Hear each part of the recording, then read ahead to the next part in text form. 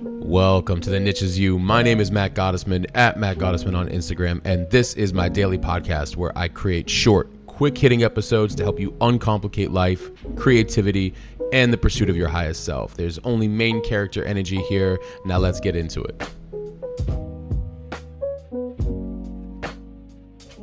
Welcome to episode 220. When you're out of the competition trap, you'll find the freedom you're looking for. When you are out of the competition trap, you will find the freedom you're looking for.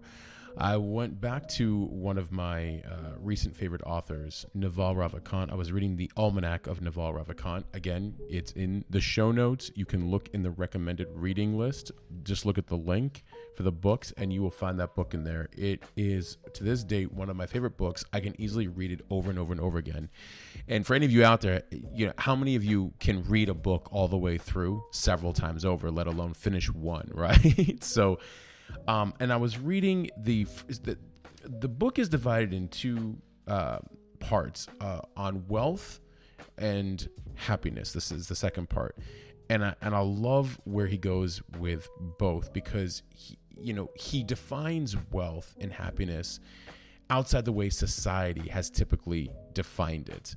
And there was a part of one of the chapters I was reading where he says the way to get out of the competition trap is to be authentic, to find the thing you know how to do better than anybody. And it's interesting because often the world can play a comparison game. Look, we can all do it at some point until we ground further in this relationship we have with ourselves to know, okay, these are my talents and this is what I love to do, and I'm intersecting the two to bring them more into my world, and I want to do this better than anybody else. Because I'm not in comparison to anybody else. I just want to be better myself. You're free.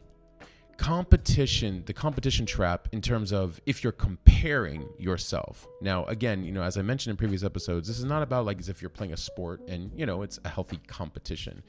But when you are not trying to compete with the external world for who's got more toys or who's got the most authority or who's got, the bigger position or whatever it might be, you're free. You're detached from playing those zero-sum level games as Naval talks about.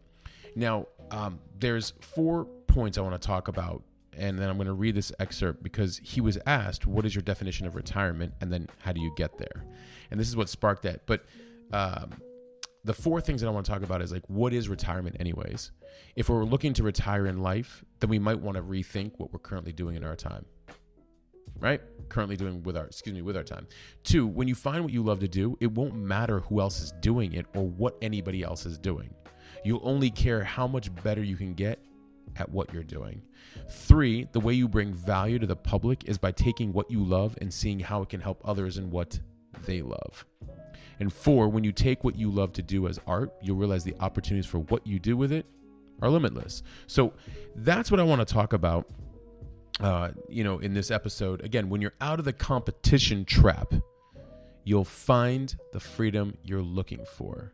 When you are not comparing to others, but you are focusing on your gifts, your talents, your value, your worthiness, what you bring through you, what speaks to the public, what you focus on, how you create your path, how you value your time, what you do with discernment and boundaries, all of this stuff, this is freedom. Discipline, discernment, boundaries are freedom in a very healthy, loving way when executed accordingly and in a very loving way. So I'm going to read this excerpt from Naval and we'll go from there. So he's asked, what is your definition of retirement? Retirement is when you stop sacrificing today for imaginary tomorrow. When today is complete in and of itself, you're retired. How do you get there? Well, one way is to have so much money saved that your passive income, without you lifting a finger, covers your burn rate. Burn rate meaning how much money is going out, right? A second is you just drive your burn rate down to zero, you become a monk. And a third is you're doing something you love. You enjoy it so much, it's not about the money. So there are multiple ways to retirement. The way to get out of the competition trap is to be authentic, to find the thing you know how to do better than anybody. You know how to do it better because you love it, and no one can compete with you. If you love to do it, be authentic, and then figure out how to map that to what society actually wants. Apply some leverage and put your name on it. You take the risk, but you gain the rewards. Have ownership and equity in what you're doing and just crank it up. I get asked repeatedly every single day, so much from people all around the world, especially online through my following. I don't know what to focus on. I don't know what to do. I don't know what business to start. I don't know what to create. I don't know what art to create. I don't know what to write. And what's happening is you might be in overthinking mode. And I get that. I absolutely get that. When you are constantly in overthinking, it's almost like as if you're trying to figure out what others want versus what you want. And that is a fundamental shift right there, because if you figure out what you want, you'll come to find that there's probably a good size amount of people out there out of 8 billion people that might want something similar. So that's why I tell everybody, I'm like, the business model is you. You got to figure you out. And I get that that's a very long journey. It's a very deep journey. It's a very philosophical journey. It's a very spiritual journey. But your life is the business model. You are the example. You are the person that you get to test all of the things out on. And so if you become innately curious and creative about your life and the world in which you are building or should be building, you will have the ability to impact others in the process without thinking about what they want. Now, you can start to think about what they want based on what you've just done for you, and you start to get asked by others for very similar things. We have this innate ability to attract what we are, what we do, what our actions do, right? Like, oh my God, how'd you do that? Well, here's how I did it.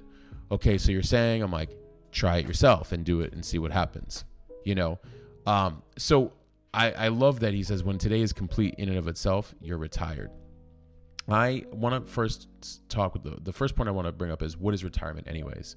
If we're looking to retire in life, then we might want to rethink what we're currently doing with our time. I had said on many episodes back, and I've written about this before as well on my Substack. Please go there and check it out, mattgosman.substack.com.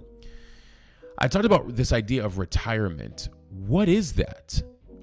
So just one day you're going to retire from life? That's not how did you know, I don't have the science or the statistics right in front of me right now, but I do recall that it was something like the average lifespan of a person who retired from their work and in life, like their average lifespan afterwards was like 5 to 6 years or something like that, because it's like they were in one mode of operation for many, many, many, many years, and then suddenly they shut down, right?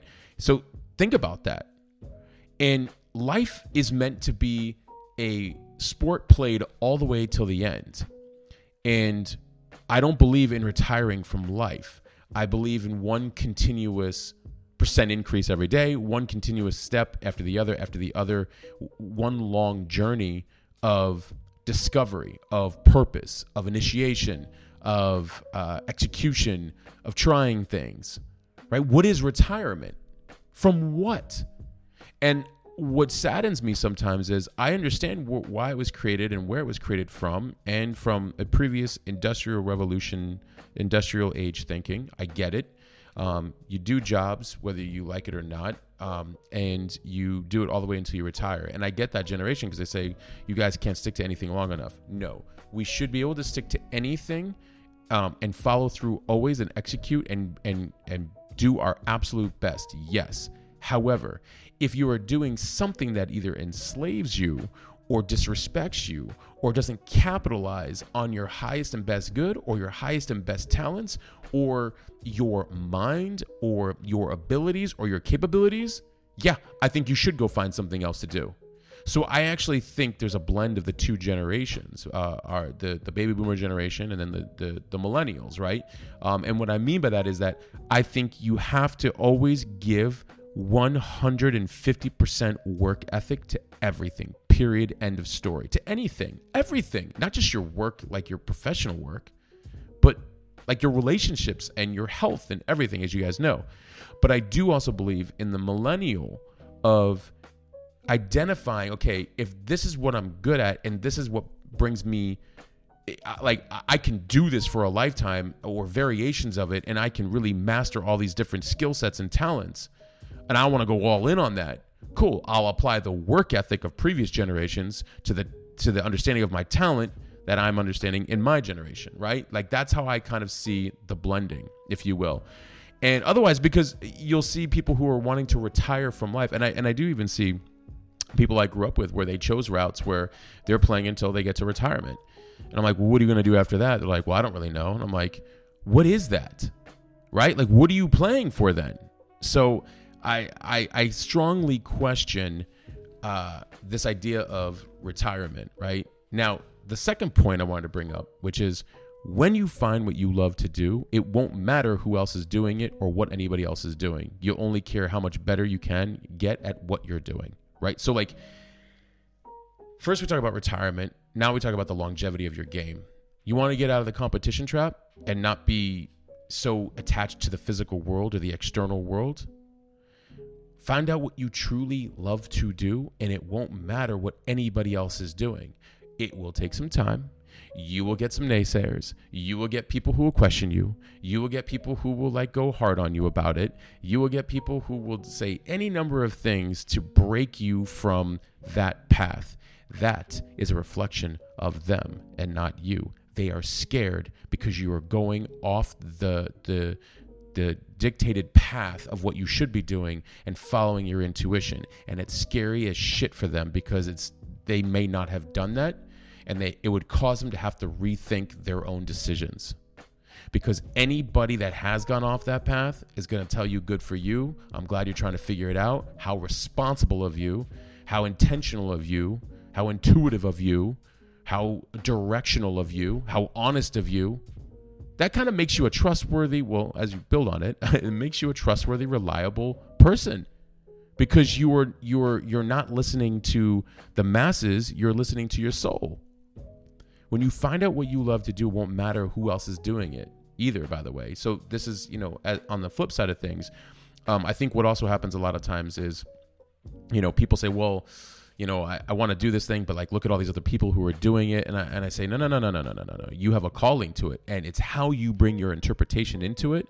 There's a reason something is in it for you. And we've talked about this on this podcast before, because there are other people who might be doing it that wasn't even really their intended path. Like, maybe they should actually be doing something else, but for some reason they're in the path that you're having a calling to. So you've got to be very, very, very careful, because you just don't know what's happening, A, at a soul level, and B, at an interpersonal level. So you do not want to fall into a competition trap. It will stall you. It won't matter what anybody else is doing, because you are ingrained in your work and bringing your interpretation to the thing that is lighting you up, that you love doing and want to do. And all you should really care about is how you can get better and better and better at it. I care about how I get better at writing, how I get better at designing, and how I get better at building. Because in all three areas, I'm constantly playing. I'm either writing for the sake of being an author and a writer, and because I love expressing myself, or I'm designing, I'm bringing things to life and creating from certain places internally that feel right. When I'm building, whether it's myself, businesses, the people around me, community, whatever it might be. These are three areas that I fundamentally find the most joy in. So I only care about how I can keep getting better and better and better at it. Now, the third point I want to bring up is the way you bring value to the public is by taking what you love and seeing how it can help others in what they love. You won't be in competition with anybody at that point. Seriously. First, you're starting from a foundation of doing something you love. And, as Naval said right here, where he said, if you love to do it, be authentic, and then figure out how to map that to what society actually wants. So from doing what I love, I've had thousands and thousands of people reach out online over the years asking me, an array of questions, an array of different spaces. And usually the top three seem to be around creativity, spirituality, and business. But that came over time, and it made sense because, those areas I love to play in and I love to intersect. And so it was interesting how over time, I kept getting asked questions in those areas that it eventually helped me to design businesses around them that also resonated with my soul. So you can't rush the process either. But the way you bring value to the public is by taking what you love and seeing how it can help others in what they love. So think about it like that. As you're doing what you love to do and you're still trying to find out how it can play into the bigger vision, take time to ask yourself, how might this help somebody else in some area of life that they love or that they want to, that will enrich them even more, or that support them on their journey or build them in their vision or whatever it is. And don't overthink it. Don't make it so it has to be like, I have to save the world, or that it has to be, motivation. It literally can be anything, because it could be working with your hands, working with your mind, working with, your words, right? Because any number of variables that you love to do can bring some group of people into a place of peace, whether you're solving something for them or giving them a new perspective or a new way of looking at it, or ease or joy or, anything, right? Overall, just peace and freedom from you showing up in your work. And then the fourth and final point I want to bring up about when you're out of the competition trap, you'll find the freedom you're looking for. When you take what you love to do as art, you'll realize the opportunities for what to do with it are limitless. And I love that he was talking about this. Naval was talking about this. He says, did your motivation to earn money drop after you became financially independent? He said, yes and no. It did in the sense the desperation was gone, because, he came from very humble beginnings. He said, but if anything, creating businesses and making money are now more of an art. Whether in commerce, science, politics, history remembers the artist. Art is creativity. Art is anything done for its own sake. What are the things that are done for their own sake? And there's nothing behind them. Loving somebody, creating something, playing. To me, creating businesses is play. I create businesses because it's fun, because I'm into the product. So for him, as a business person, and Naval was a co-founder of AngelList.co, an investor platform, and then he's always been in the tech scene, if you will, throughout all of the last 20 plus years. But it wasn't about like, let me make a business solely to make billions of dollars. And it's funny because he was once asked, I think it was like on a Twitter live, how's it feel to be a billionaire? And he's like, I don't know, I can't tell you, I'm not. Even though he's got a lot of money, right? And even then, that's not why he does business. For him, he always talks about how it's sort of like art, where he likes to figure out how to create a solution that helps people, and then bring a team together to create that solution more seamlessly and efficient.